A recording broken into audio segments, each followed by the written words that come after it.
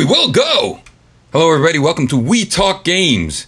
Arcade Weekly. It's arcade games we talk about weekly. One game arcade a week for weekly Arcade Weekly. It happens. I am one of your hosts, Wiggly, and on the telephone is our fellow and more wide-reaching podcast co-host, Xerxes, with the Russo Swerve, Rob from Hardcore Gaming 101. Hey, what's up? What's up?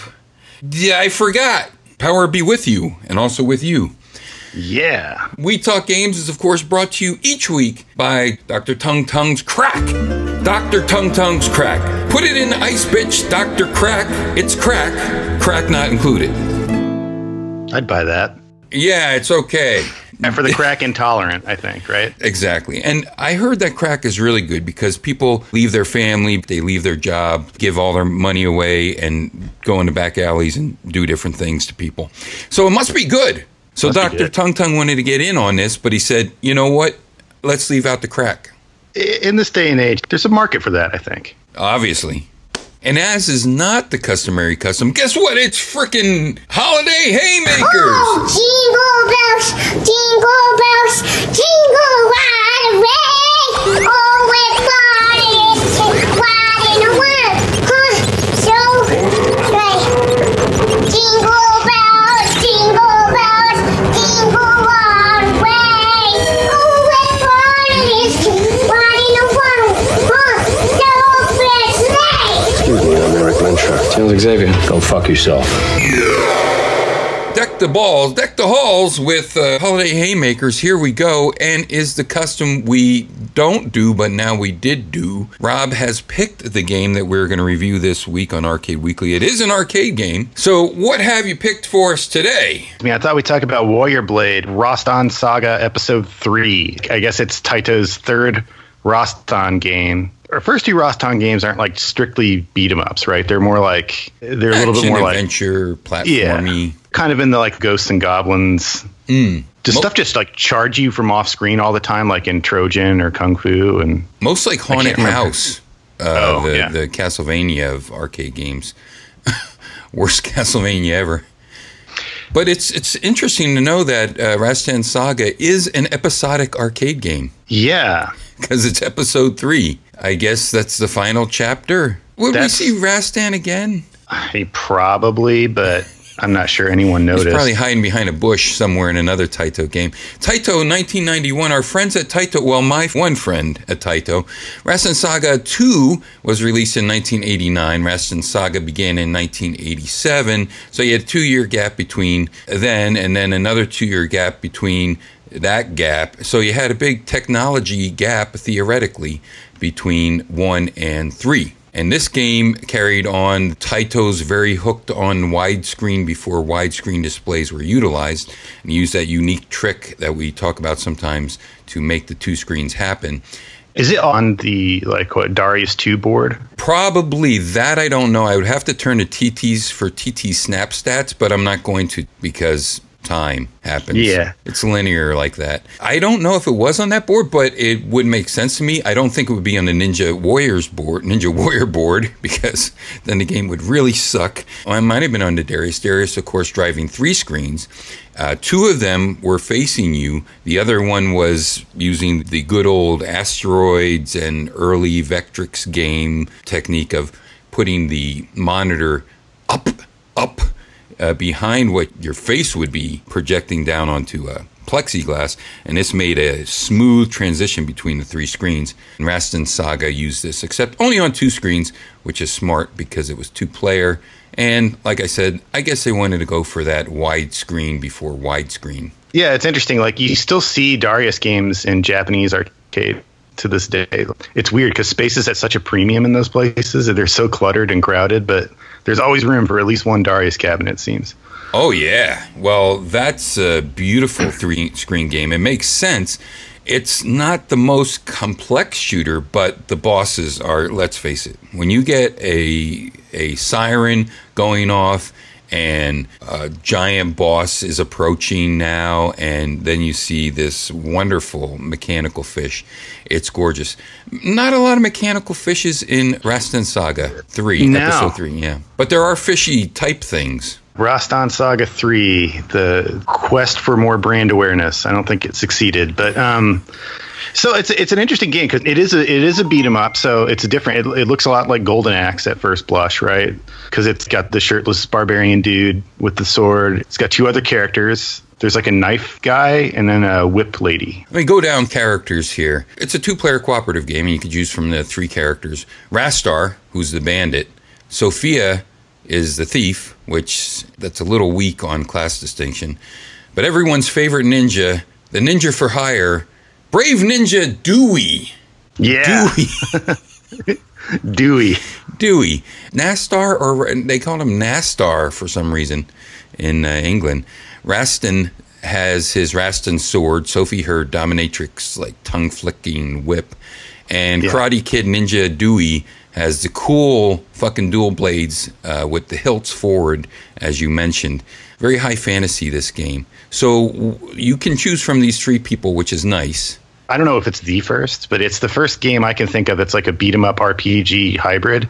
It's very light on the RPG stuff, but it does have things like branching paths. I think the first stage is over in like a few seconds, and then I think you get to choose where you go from there. There's English and Japanese flavor text. I'm not sure if I'm playing the global version of the ROM different, because I only played like the master ROM, which is I think the Japanese version. Yeah, that's what's interesting. It has English text. There's Japanese subtext, which types on. There's a little picture in the middle. And then some of the characters are speaking German. Yeah, I noticed that too. So I don't know. I didn't play this out in the arcade, although I did play Rastan. Rastar, I keep thinking of Nastar, Rastar. I did play Rastan in the arcade. I also played Rastan 2. Rastan 2, not a big difference over the original Rastan, except that it did have voice. Finally, in Rastan 3, you have a lot of voice. Most of it is muffled, and we can only imagine that it is German. There's some English things when people shout out things like, "May power be with you!" Or, one nice thing is that Rastan has finally stopped trying to grip a raw egg between his butt cheeks. Yeah, so he can, yeah. He actually walks normally. But the one consistent tie-in to both Rastar games is that he still walks upstairs, now alone or in pairs, and in the same robot way, which is both refreshing and charming. So I'm glad that they kept that robot walk in the game in some manner. It's a nice way to progress the saga with 3 different characters. Yeah, I'm not really sure. It looks like after this, there was like a PlayStation 2 Rastan game of some kind, and then a GameCube one, but I've never seen these or played them. There's an article on Hardcore Gaming 101, which is not really my website. It's my buddy Kurt Collada's, but I do the podcast for it. It has a long, probably the most words you're ever going to want to read about Rastan. So it's a pretty long article. It'll probably give you the full details on what sorry misadventures. Yeah. I just feel like Rastan never really took off. Like I'd see Rastan the first 2 games around, but I think by 1991 when this came out, it's just like it was too little too late, maybe. Like we said, like it looks a lot like Golden Axe. I think it's hard to say that this is a better game than Golden Axe. It just has the extra screen, but the RPG like flavor text is interesting. I think in the Japanese version, one of the flavor text ends with something like "May the Force be with you" or something. It literally really does like go straight from Star Wars. So there's no way to not think of that when he says "May the power be with you." In those days, like I don't think things like we talk about that a lot. Yeah, I don't think Lucasfilm was like carefully scrutinizing Taito's like barely produced arcade games. So yeah, I mean, in 1991 though, I think this is the first time the earliest game I've seen that does this, where it has these RPG things in there, and it kind of has branching paths, right? And then I think sometimes if you complete certain levels, you'll get like bonus items or some kind of like power up things that change your abilities a little bit. Yeah, you can shoot fires out of your sword, and the whip becomes electric. Everything becomes electric that you shoot people with, and different things like that. Little power-ups, but there's not a lot of power-ups. Jewelry and stuff you get at the end of it. Like if you get like I recall like a necklace or something, you can win or something like that. I think the story of the game is he's trying to find some treasure, and when I played it, he didn't find the treasure. So I don't know. It said maybe the jewel is invisible, and I'm like, well, that's kind of an anticlimax. I don't really. I'd love to. And then it said Rastan went on to find a kingdom to conquer. So it is like very Conan-esque in that sense, right? Oh yeah. In the very beginning, there is an American intro voice, which reminded me of Conan the Librarian, because here's this barbarian sitting on the throne. He doesn't have a shirt on. He's all oiled up, and he is the story of how I became king is so long that I can't tell it in one night. All this text is run together in like Comic Sans. But I'll tell you as long as I can about those days filled with danger and treasure. And I think I read it more threatening than the actual voice actor on this game. Yeah, so it's very funny. I'd like to tell you a story if you'll let me. Yeah, he's down. Yeah, he's very mellow. It's weird. And other than that, though, like after this, I think the next game I can think of that does this would be like Capcom's Tower of Doom, the first D&D licensed game, sure, Dungeons and Dragons. Mm-hmm. That was like 93. And then in 94, Taito took another crack at it, and they did a game called Dungeon Magic, or in some territories, I think called Lightbringer. Which probably both are titles that belong to other games. I know Dungeon Magic does because that was an NES game. That was like a really weird RPG. And that one's interesting because it's isometric, but it's a beat 'em up. It's like and it's very much like the Capcom game. And I actually just found out about this last night when I was doing a little bit of research on this. And it looks interesting. I wish I had time to really play it through. It looks really ambitious, and but like a lot of Taito beat 'em ups, it doesn't seem to have gotten a lot of traction.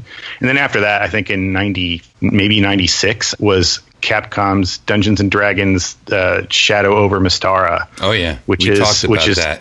That's an awesome one. Everybody loves that. Our review of that on We Talk Games is a great jumping on point for people to listen to of We Talk Games. It's also a great jumping off point. You might jump off in the first 5 minutes of the episode, but very fun, very different episode. And, that's what we like to do is be fun and be different. And I am remiss in not talking about Hardcore Gaming 101. The first thing I want to know is, when you reach episode 102, will you be changing the name to Hardcore Gaming 102? We could. Or we could do like True College style and do like 201, Hardcore Gaming 201, right? 301. Yeah. I once did a show called Hardcore Hemingway 101. Let's talk about that website. It's not just a podcast. It's loads of good information. Yeah, it's a website. It's done by my buddy Kurt Collada, who I think you've also met when we did the Long Island Retro Game Show, which is a really cool show. It was amazing. Yeah, that was a great. I was really impressed with that kind of convention. Yeah. So he's been doing this website since I think like 2006 or something like that. And I read 2004 because I began in 2006. So I guess he started like a forum or something in 2004. Yeah, he had a Castlevania website and a Contra website, and those were on the old I think classicgaming.com or something like that. One of those old early mid 90s, like the first major retro gaming website. I think there was they were hosted by them for a little while, and then he did Hardcore Gaming 101 as a kind of the title's very tongue in cheek, it was meant to be kind of silly, but it does kind of live up to it. The specialty of the site, and the reason why I don't write a lot of stuff for it, is because that when you do an article on any game, you're supposed to cover every game in the series, and sometimes that's really, really a lot of stuff to play through. And if there's a Japanese only cell phone game from 1998, you have to talk about it. So, in whatever series, I don't think that applies to Rastan, but no, I do the podcast for the show, which we call the top 47,858 games of all time. Yes. Where we rank about 2 games per show. So we're making slow but steady progress. And basically, it's just people nominate games for us to rank. And then so we play them, we talk about them, and then we try and figure out where they rank compared to the other games we've already talked about and ranked. And right now I think we've done about, I want to say 30 or 200. 40? Oh, really? No, yeah. I must have missed a couple episodes. Well, yeah, that's easy to do. Like, they're not all winners, but they're pretty good. Yeah. And we've been doing that version of the show for about a year and a half. And before that, we had another version of the show that was a lot more like your show, but much, much longer and more boring, I think. And that one, I like it, but it's kind of like we just stick to one game and we could talk about it for like 3 hours sometimes. And it's really, really, it wasn't the most popular show. Let's put it that way. Like I liked it, but I'm not sure anybody else did. But yeah, like if you want to check out the list just to see what games we've ranked, because we can only rank games that have been nominated. We can't just like decide we want to talk about, I want to talk about, Super Mario Brothers. So we have something easy to, not unless something nominates. So you can check it out at bit.ly/47K games and you'll see the big damn list. Yeah. And, awesome. I came here to talk Roston. I don't have to just plug my own stuff. So. No, but I want people to know why we felt it important to have you as a guest host as well, because you know your stuff. So that's cool. You saw me do the Retronauts thing, right? The Retronauts panel. Were you in the audience for that? Our spy was. Okay, yeah, I think that's on their main feed now. That was an interesting show because we had to do. I wouldn't have been invited to do it on my own. My show is not nearly as big as the Dragon Slayer series, which is a series of really early Japanese PC games, PC RPGs from like the kind of date back from like before. They're pre-Dragon Quest. They started out before Dragon Warrior, right? Okay. So they were an example of one guy who knew how to code games, kind of, and he was just getting in on the scene, and he would create versions of RPGs that he thought would be like more action based. And every one of them is different from the one before it. Every one of them spins off into like a series of other games that are tangentially related, but not really the same. And it's just like, it's the most confusing series since Wonder Boy. It's like, it just sprawls out, and they're still releasing games in this series in a sense, because like the Xanadu game, Dragon Slayer, 2 Xanadu, which is not like the Olivia Newton-John thing. It's the... Oh, yeah, it's right. Yeah, unfortunately, it's not. But they're still releasing games in that particular series. So it was nuts. And it's probably the most obscure thing you could ever talk about in front of people. And it was like a planetarium where they were holding these panels. It was literally like, so we were at the bottom of this planetarium, and there's this like huge dome over us, and we were like projecting like, like pictures of these old games. And I saw people walk out like almost immediately. We had that too. Yeah. It's a IMAX theater, but I wanted to really keep it old school. So we were like using Newton eMates and Newton pads and an old PowerBook 2800 and things like that. And I only had all the controllers set out. We didn't even want to do like a PowerPoint or anything like that. And there was a couple people. One person fell asleep, and there was a snore in our thing, and it was hilarious. Yes, I would have been honored. Yes, it was something. It was a unique crowd, and all the panels should have been in more of a classroom setting. I think, not that we were putting on a class, but it would have been a more proper environment for that. I kind of enjoyed it. I felt like I was in an operating theater. It's like everybody's kind of like up above you, looking down on you as you like nerded up over these games. Yeah. And but it was interesting because like your listeners probably know Retronauts. If they might not know my show, but they would definitely know Retronauts. And it was great to the Retronauts guys are really as friendly as they sound, and they really do know their stuff. It was a great thing. So you can check that out on the Retronauts feed. And I think the Dragon Slayer, and then we also did a King of Fighters episode in their hotel. Whoa. And and a Gradius episode, which is like probably those are two like much more arcade things that your listenership might appreciate. So those are worth checking out too.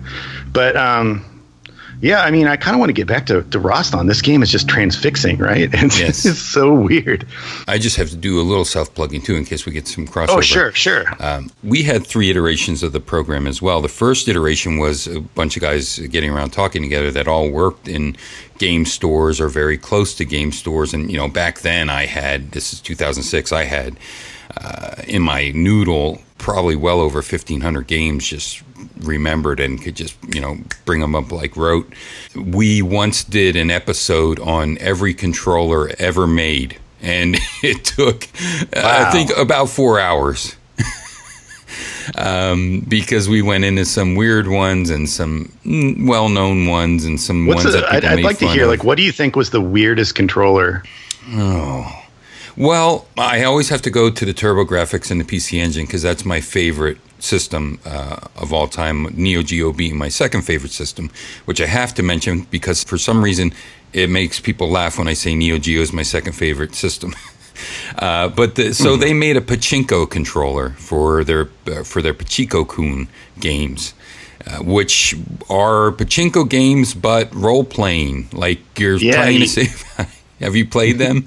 Yeah, I've played the Pachikun games. Some of them, they made a lot of those, right? Oh, they did. Yeah, NES, and I don't know how far they continued on after the 8-bit market, but they actually made a controller for that was very similar to a pachinko type controller. It had a little lever that you'd squeeze so that you could control the velocity of the pachinkos that would go up and try to land in places.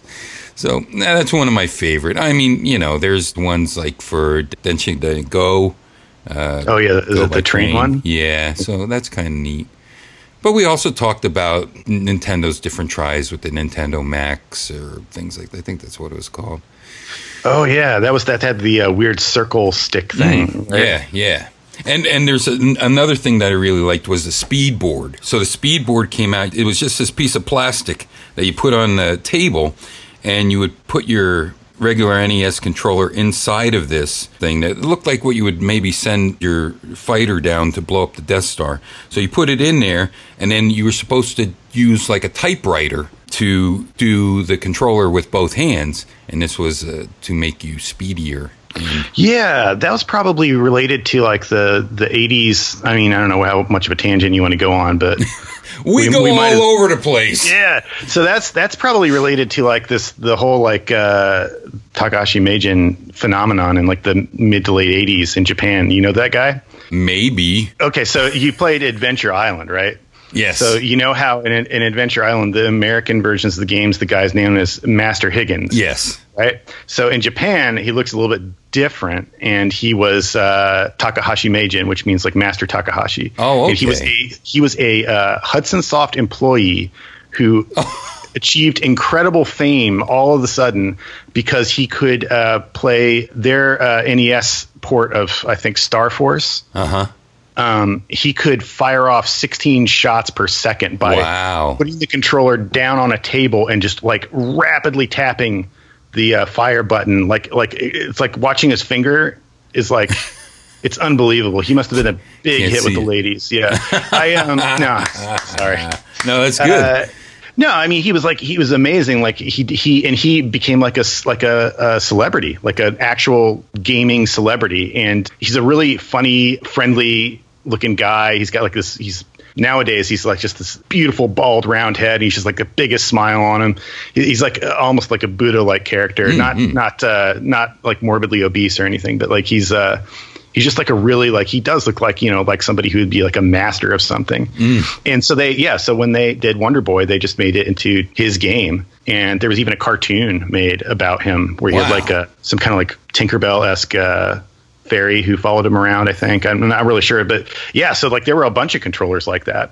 I see. Hudson Soft put out some controllers that had, I think, suction cups on the bottom. Yeah. So yeah, I wonder if that's what that was. But anyway, yeah. So that's interesting. Of course, my favorite game that he's in is Bomberman S for the Saturn, the 10-player Bomberman. You could play all the different Hudson characters. When they brought it to America, you couldn't. You could play different color Bombermans. But in Japan, you could play Bonk and Master Higgins, which I can't remember the name that you just told me. It's okay. and a lot of different Hudson characters. So it was pretty cool. And it's still my favorite Bomberman game.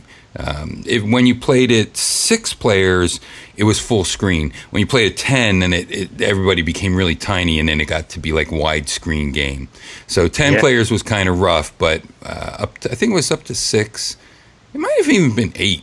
I think 6. I think 6 was a cutoff.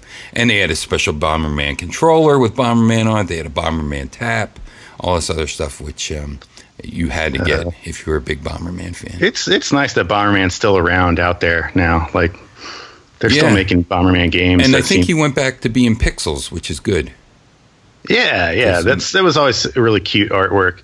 The artwork in Roston is see the gentle segue there. So yes, let us do that. In Roston episode 3, like it does look pretty good. Like I'd say it looks maybe just a little bit better than Golden Axe. I think it looks a lot better than Golden Axe, and I think that it brings a lot more high fantasy into Golden Axe than Golden Axe did, as well as a lot more diversity, because in Rastan Saga 3, episode 3, I should say, you have these little, I don't know what you would call them, prequel levels, like one where you're riding a horse.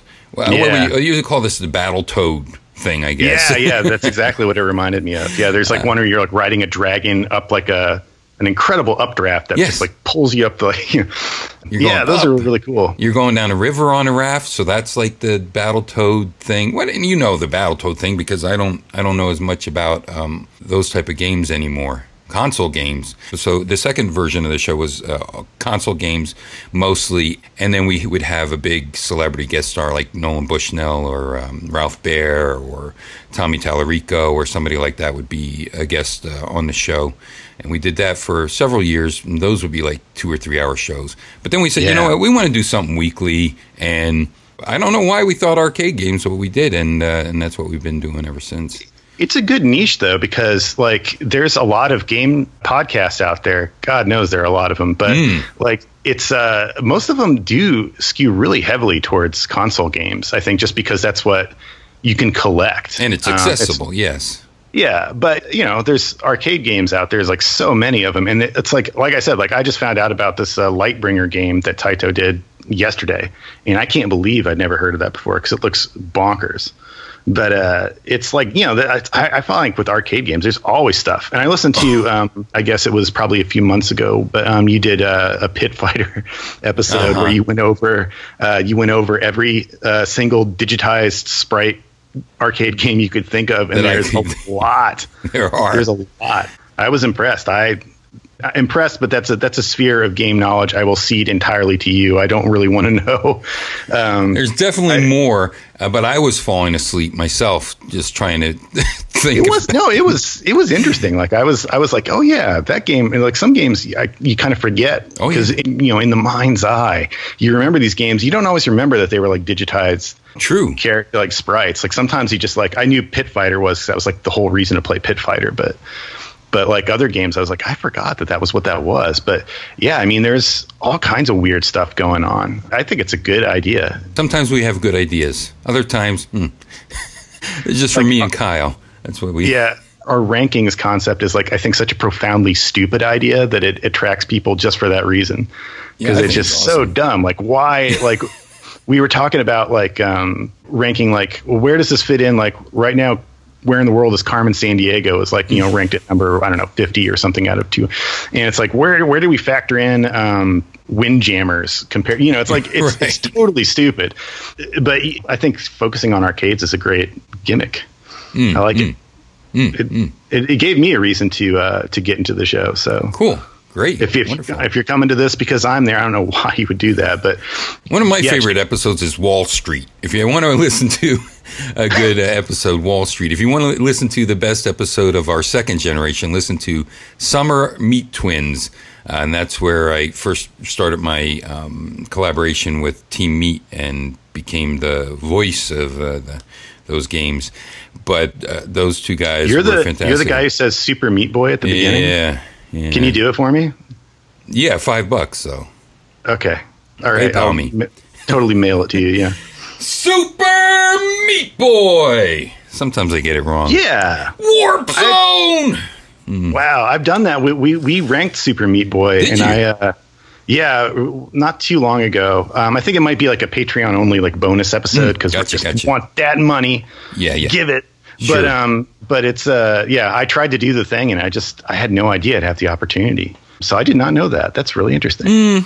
Yeah, little things like that. I do other commercials for indie games. And in fact, they just showed Super Meat Boy Forever on Nintendo's channel. So that was huge for me because I did things for Sega and did things for some other companies. It was shown on the PlayStation Network and things like that. But to me, Nintendo is the game company because they do gaming. They don't make Walkmans and they don't do wind blows and they don't do things like that. They always did. Well, not always, but they sort of. They used to do all of that stuff, right? But, love hotels and video games. Yeah, that's a whole nother story about like Nintendo's they tried to get in. They sold, I think, one of the first laser printers in the world. I 70s. See. Yeah. All kinds of weird stuff. But Taito, they changed the game in Japan, right? That was And so we'll bring it back one more time. Is that okay? Yes, here we come. We're coming back to the game. Now we're gonna Rastan Saga Episode 3 volumes. Yes, Episode 3. Going back to the Golden Axe comparison, is it has this magic thing. Is it always the same? I think it's always the same. It eats up your health bar. Yes, which I feel like is a cardinal sin for beat 'em ups. I know it's been there since Final Fight and all that, but I always like to have at least one other thing to keep track of for the special moves, because I feel like using the desperation move and eating up your health is kind of counterproductive. If you need to use a desperation move, it means you're about to die. It's good for quarters. Yeah, I guess that is the point of these things. That's the problem with MAME. MAME, let's face it, MAME ruined it for these Haymaker games because you just hit start again and you can use your special power and get through the whole damn thing. And in fact, this one has a dip switch of infinite continues, which is always one of my least favorite types of things. It depends on what you want to do. I feel like beat 'em ups are so deliberately unfair a lot of times that it's true. It's I'm not really sure what, if I can't just feed quarters into it just to see where it goes. And usually they're not that long. I think you can probably finish this game in about 28 minutes probably. Yeah. It is. I was looking at somebody's run online. Somebody posted a playthrough and it was they're all 25, 26, 28, 30 minutes. And Golden Axe is guilty of this too. Mm-hmm. I feel like Golden Axe, the actual gameplay feels a little bit more solid, whereas I feel Rastan or Warrior Blade still has one foot in the Rastan world, where I think the first enemies you fight are these weird ground tentacle things. Yeah, and you hit them I think once and they just burst into bloody chunks. It's just like it would happen in early Rastan enemies, right? They just kind of show up and you wow and they die really fast, or Trojan. I have never seen characters like that. Those little tentacle dudes. Yeah, it's the game also has a lot of generic characters too, the guys with the shields. Yeah, every single stage almost. The guys with the shield do my favorite move, because you could actually knock the shield from the guy and you can knock the sword from his hand, and then he'll go in fisticuffs. And that's always one of my favorite things that happens in games. You're going against a karate guy, you can't shoot him, he knocks a gun out of your hand, and then you think you could fight him with your fists. You just couldn't beat him with a gun. Yeah, that's true. It reminds me of when I was a kid, the arcade game I loved most was the regular Mario Brothers, and the reason why I loved it so much is when you knocked the turtles out of their shells, they just hop out and they'd be in their undershirt and putting up their dukes, I want to make something of it, buddy. Yeah, he's really mad. It's such a cool, cute little detail. And was it just me, or if you played with Sophia, the whip lady, would she just whip the shields out of their hands? Yeah, you can bump the shields, you can whip the shields. Not as deep a moveset as other fighting games, but you could hit the swimming monsters when they were underwater. You couldn't hit people when they were on the ground though, but you could stab down and hit the little swimming things before they popped up. And you can do the standard beat 'em up, approach somebody and then attack them at close range and you pick them up, I think. Yes, you can punch them in the face maybe once. Or I only ever punched them in the face once and then I threw them. Yeah, you kind of get them to double over and then that's been a staple for a long time. And the magic thing is really kind of not nearly as impressive as Golden Axe, unless there's something secret that I didn't discover. But in like Golden Axe, you have like the dragon that comes down and just blasts the whole screen with fire. Yeah. And it's got the great sound effects that they literally ripped out of the movie Conan the Barbarian and a couple others. Yeah. And what I love most is like when you are in Golden Axe, when you're really like laying into somebody, you slash him twice and then you like smack him in the top of the skull with the pommel of your sword. It's like duck, duck, duck. Yeah, it's a great sound. Great sound. Even on the Genesis, it was a good sound. It sounds so good. I mean, that to me is like probably one of the most satisfying sounds ever in an arcade game. And I also like how in Golden Axe you can press attack and jump at the same time, and it will do this like kind of spin move that attacks behind you that's extra powerful. Right. And inevitably the game, like if you want to try to beat the game on like one continue or something like that, you pretty much end up doing that all the time. Like the dwarf will roll backwards, and you just do that constantly because it's the only way to really survive. And I don't think Rastan has any, or Warrior Blade has anything like that. Yeah, when you hit jump and attack together, it's just sort of this standing, more powerful slice. If you're Rastan, that's what he does. He does a standing, more powerful slice. He has his standing still. It looks like just another regular move. It's there, but it doesn't really do a lot. You're absolutely right.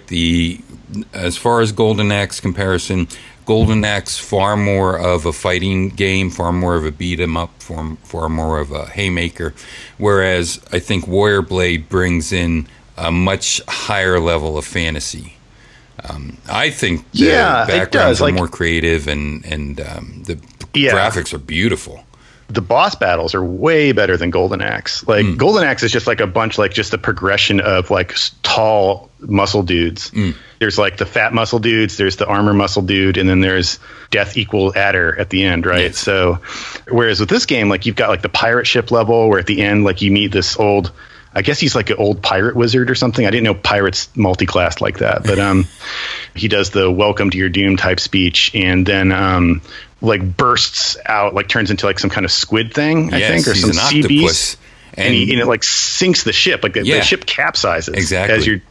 That's a really cool thing. And then also like some of the other, like when you fight like the goat wizard guy later on, I don't know, you can play certain levels and not play others, I think, right? Yeah, so, there's different paths. So I didn't go through lava. I fought the octopus guy, and most of the bosses you can chop parts of them off, which I thought was great. Yeah, that's great. And you chop parts of the octopus's arm off, but then the story tells you, oh, you got venom from this dude. He infected you. So now you have to go find this fairy and get the potion for it, and then you have branching paths out of that. So that's where I think the fantasy comes in. So you fought a goat head guy? Yeah, it was like some kind of levitating goat wizard guy. He kind of just stayed on the far right of the screen, as I recall, and he would send I think they were like dragons or fire creatures or something. He would shoot them at you, and they would kind of bound towards you, and you were supposed to hit them back and knock them back towards him. It's it's like something you've seen in a lot of other games, but you don't see it in too many beat 'em ups. That was kind of cool. And there's the bosses have some extra element to them that I think doesn't even really, it's hard to do boss battles in these types of games. I think that they rarely feel, even a classic like Final Fight, the bosses are creative looking, but they're all kind of mostly the same until you get to the wheelchair guy. And they're not really that different from even the regular enemies you fight. They're just a little bit stronger. Most of the minions here, instead of just coming from off screen, they come from a different type of seed that the boss is throwing out. Like there's like a Venus flytrap giant thing, whatever that movie was called. Little Shop of Horrors type thing. Exactly. Yeah. And he'll throw out some of his arms, and then they'll become little tiny monster creatures. So little cool. Things it does. Like that. You said it was like you felt like it captured the high fantasy vibe of like I guess you're thinking of like, I don't have like a huge knowledge of these books, but like besides Conan, you had like El Sprague de Camp or something like that, or like these 60s and 70s Michael Moorcock, that kind of thing, like where you'd have like a lot of stories about like they're kind of like the raw materials that I think maybe like the original D&D monster manuals were built out of, or something like that. Like there are a lot of like summoning and like other weird stuff, characters who like try to create life in big vats of goo and things like that, and you see that, you get that kind of thing. And there's also a variety in the enemies too, I think, or the bosses at least in this game, that I like. Although I don't really like the interstitial traveling stages where you're just like, you've mounted a horse or something, and I always feel like those things they happen in a lot of beat 'em ups, and like Sengaku. Yeah, I mean, sometimes they usually look really cool, and they don't feel as fun as they should, but that's true. They look cool. Yeah, I guess that's the thing. It's like, if nothing else, the game has to look cool enough to make you want to play it a little bit longer, to put in the other quarter. And this game does that. The flavor text it adds to things in the German speech is interesting, although it hurts my eyes to try to read. If you're like playing this on MAME or something on your TV or something like that, where it's like you're kind of too far away, like the game expected you to be 1.5 feet away from the screen. Yes. But you aren't when you play it at home. So the type is not on screen long enough for you to read the entire story. So you have to take I take photos. Most people do screen caps. I take photos and I develop them and have to wait to get them back. Wow. No, I don't do that.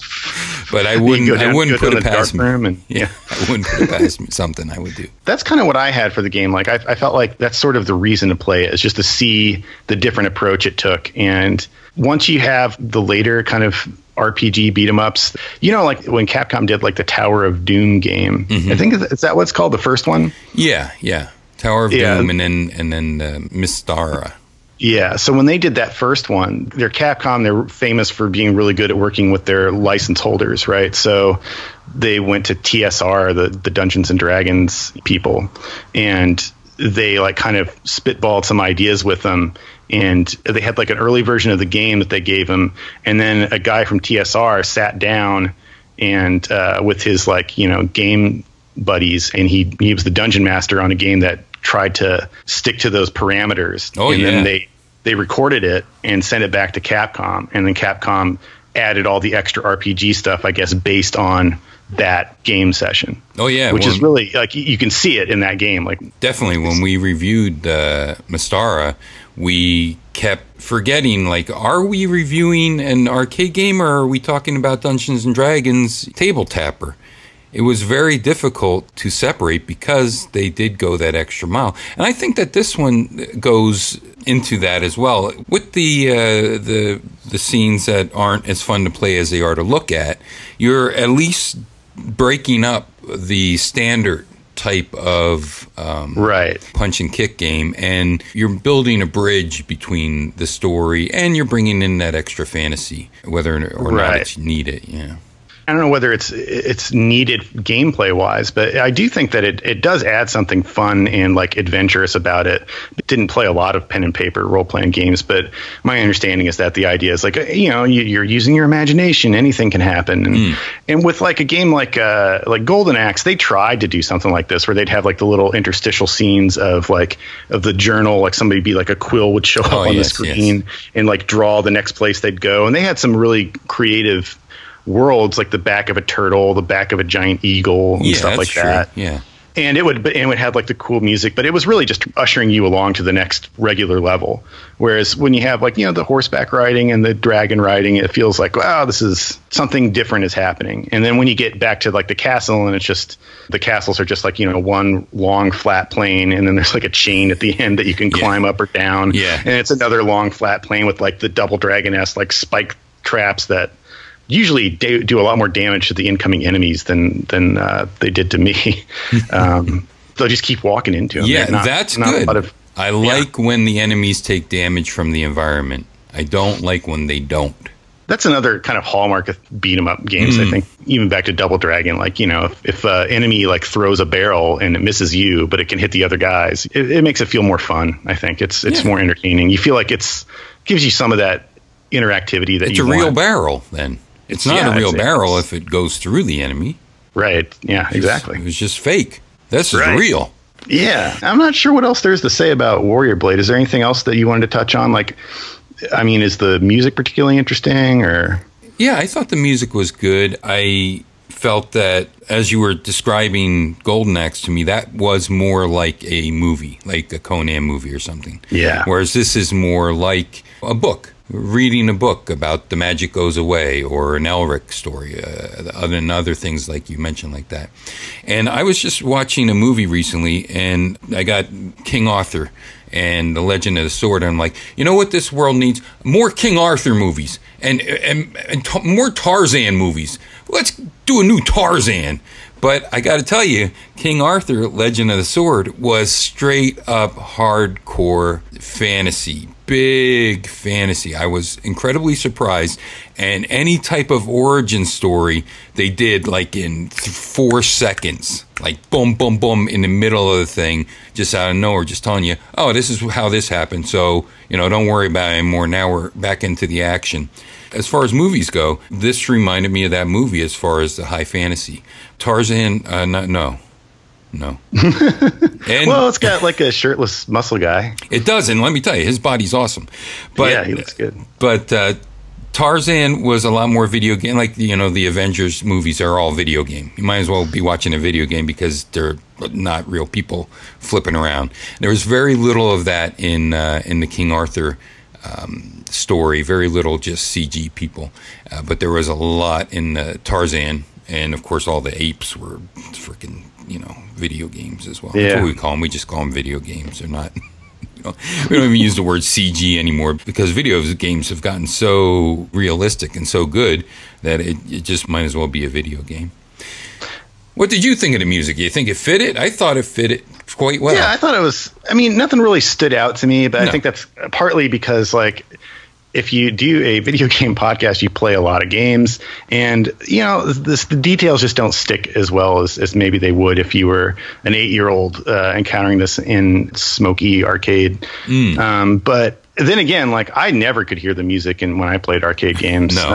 In the old days, like, I couldn't hear anything. I could hear, like, in Revolution X, you'd hear that over all the other machines if that was in the room, because don't give up. You'd hear that over and over, and but I changed my mind. There is a lyrical song in here even.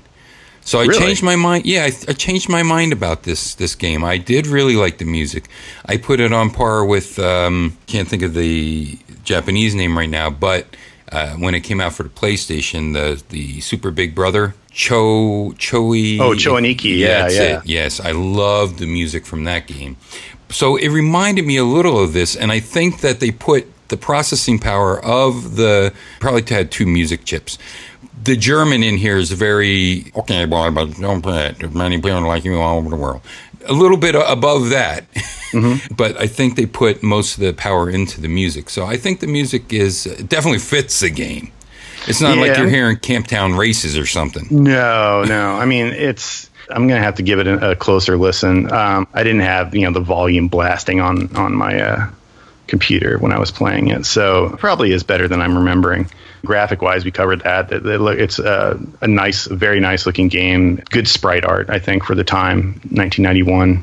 Mm-hmm. The replay value is there in the branching pathways to see the whole game.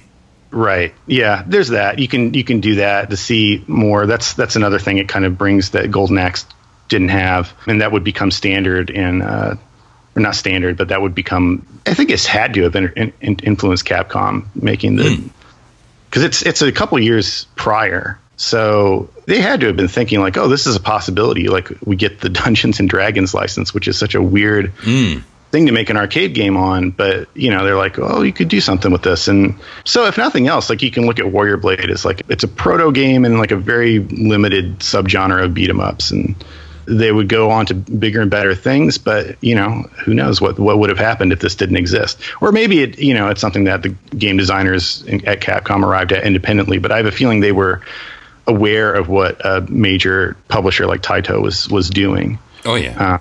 Taito tried to get in on the beat 'em up mania, but then I think it was very quickly consumed by Street Fighter 2, and you didn't see as many of these games after that because it's a whole new fad that you could latch onto. And I'm not sure Taito really grasped that one either. I can't think of too many.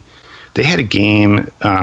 They did Outfoxies, right? That's probably their coolest. Yeah. Amazing. That is an awesome, which, like basically is like Super Smash Brothers before that existed. Yeah. If you like that, and I don't know if you ever played Boogie Wings, the Great Ragtime Show. Yeah. If you liked Outfoxies, give Great Ragtime Show a try. I'll check that out. It's like the shooter version of Outfoxies. That does sound pretty cool. Yeah. I think Taito also around this time, this is when they had Sonic Blast Man, that debacle. Are you familiar with this one? No. Why don't you enlighten me?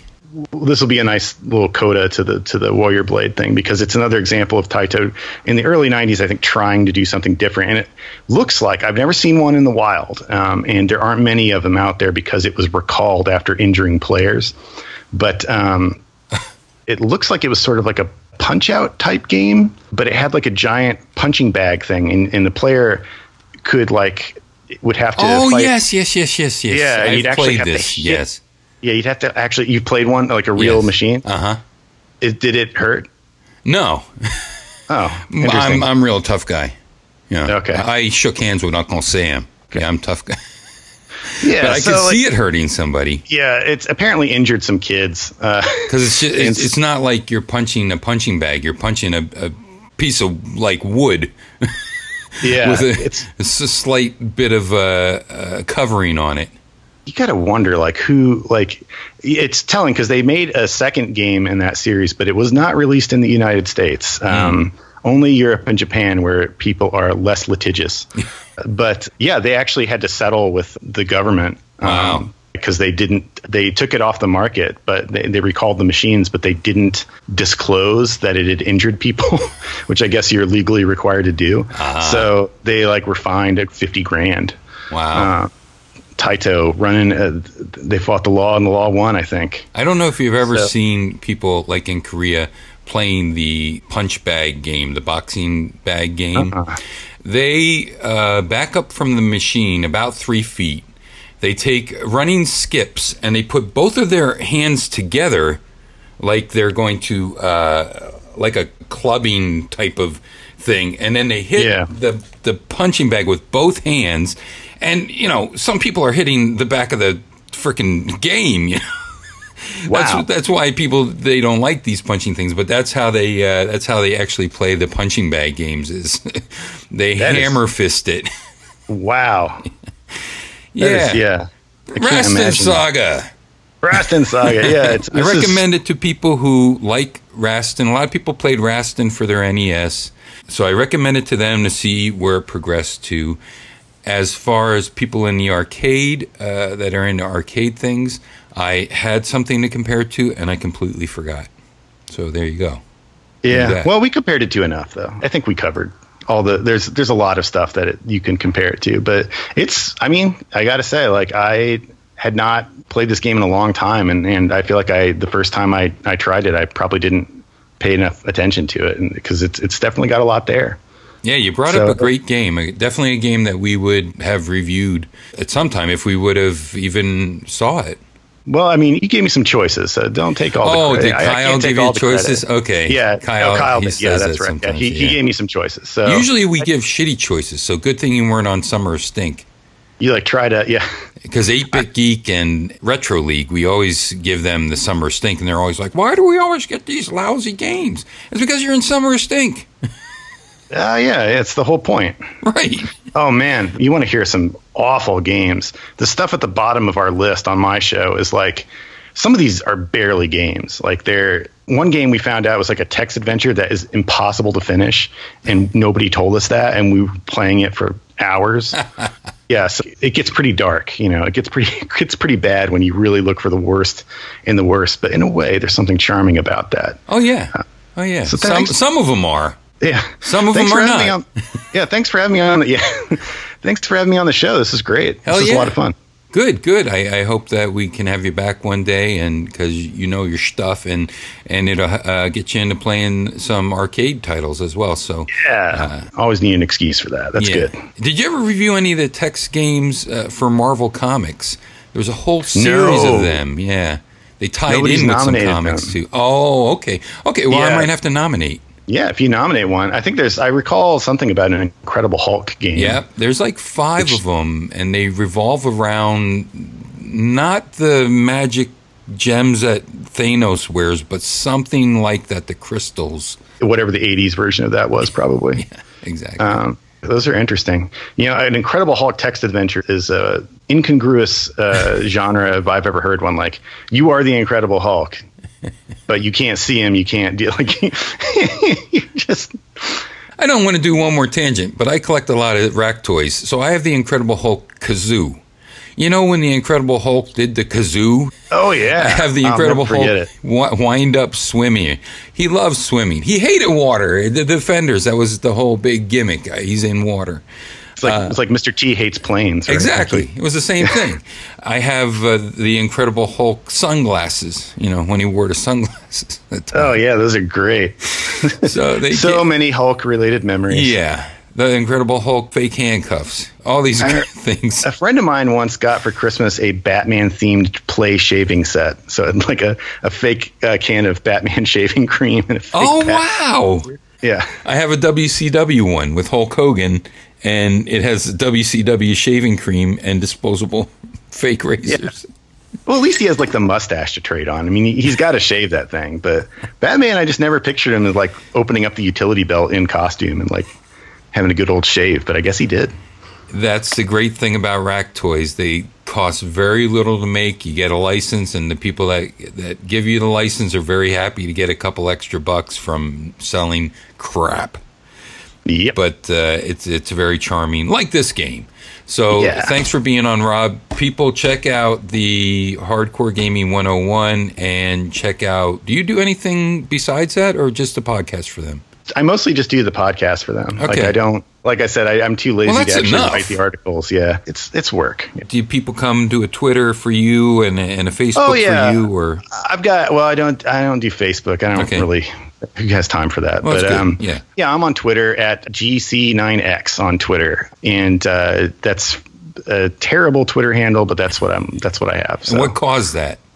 Well, originally our first podcast was called Game Club 1990X, and so I was trying to stay on brand with that. Yes, I saw that. Yes, and that was shortened immediately to GC9X because it's easier to do. And then now the show's called something else entirely, and but I'm stuck with it, so I can live with it. Yeah. GC9X on Twitter.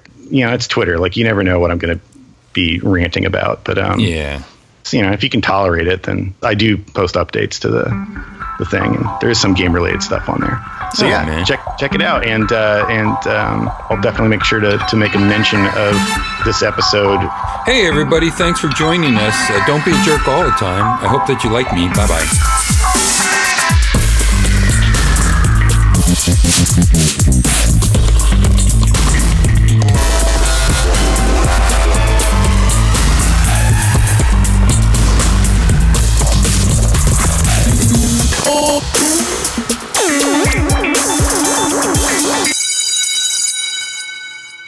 Like to take it down a bit here. Dim the stage lights a little here, and Don.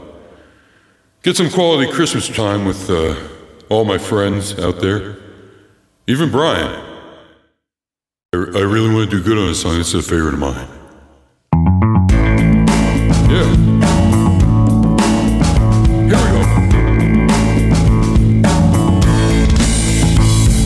Somewhere in the distant night, Christmas time, and Mrs. Trees, gentle snow falling down on me. It's Christmas time in Maryville. That's the way it's always been. The circle never really ends. Gentle snow keeps falling down. Stick it up in Chinatown. Holly leaf and Christmas bells, Christmas bells and Santa balls. It's cookie time, cookie it is. Lights are low in Cookie Town. Holly leaves and holly trees. coffee stains and monkey brains. Mistletoe, piss on my toes. Mary Bell, on your way home to your family to see how they're doing. When I look out of the window at the softly foam and the snow, and I feel the cold chill on the air, and I look down upon the Rocky Mountains of Pennsylvania, and I travel all over this world, all over, I say, and I go to the Antarctica of China, and I see the great snow pandas, and hell, even when I walk past the ice machine at some type of Holiday Inn or something, I still get that feeling of love and the feeling of Christmas and the feeling of Christmas bells and holly leaves. Cold chill out in the air, Rocky Mountains of Pennsylvania. I see the pandas going by. I don't know how it used to be. I think of how it used to be, with holly leaves and Christmas trees, the lights aglow with mistletoe. I walk up this way, the lonely street, the sound of snow is on my feet, and I'll think of how it used to be. Holly leaves, Christmas trees, with leaves. Like that. I don't know. I forgot half the shit. Sad.